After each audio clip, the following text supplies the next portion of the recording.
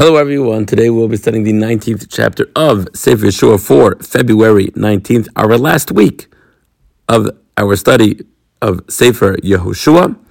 We will be moving on to Sefer Shoftim very soon, Sunday, February 25th, but we got some prakim to go here in Sefer Yehoshua. This parak, not much happens. We have the final chapter of the dividing of all the lands. So we have over here the tribe of Shimon, the tribe of Zevulun, Yisachar, Asher, Naphtali, and Dan.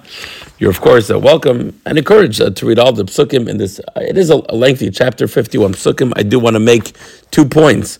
Point number 1 is that the first tribe that is discussed in this chapter is Shimon. Now, Shimon got a very interesting territory. The pasuk tells us, "Vayetze hagar la'sheni l'Shimon lamate Shimon l'shvoisam." Okay, so we're talking about Shimon.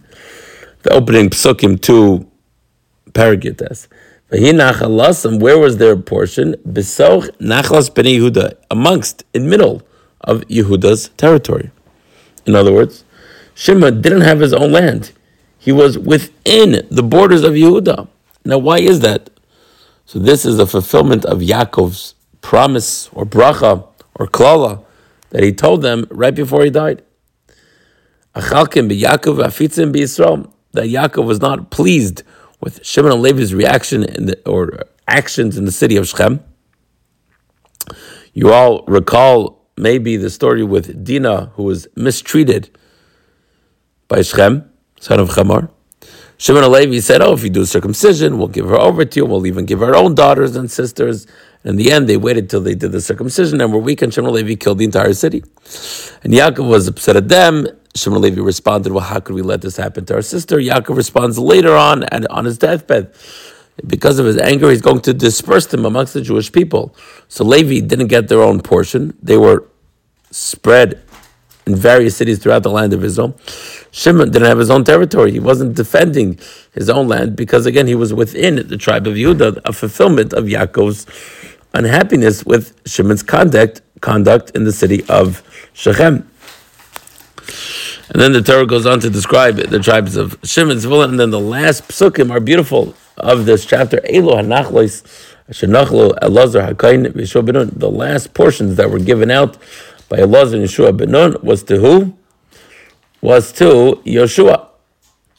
Vayitnu b'nei Yisrael. Sorry, the pasuk before that in pasuk memtes v'yichalu lincha yisaaretz. They completed the ninchal, the portion of land. Vayitnu b'nei Yisrael. The Jewish people gave us a present, a nachla to Yehoshua ben Nun.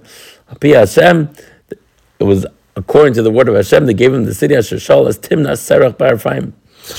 So remember, Kalev and Yehoshua were the two people that did not speak negatively about the land of Israel.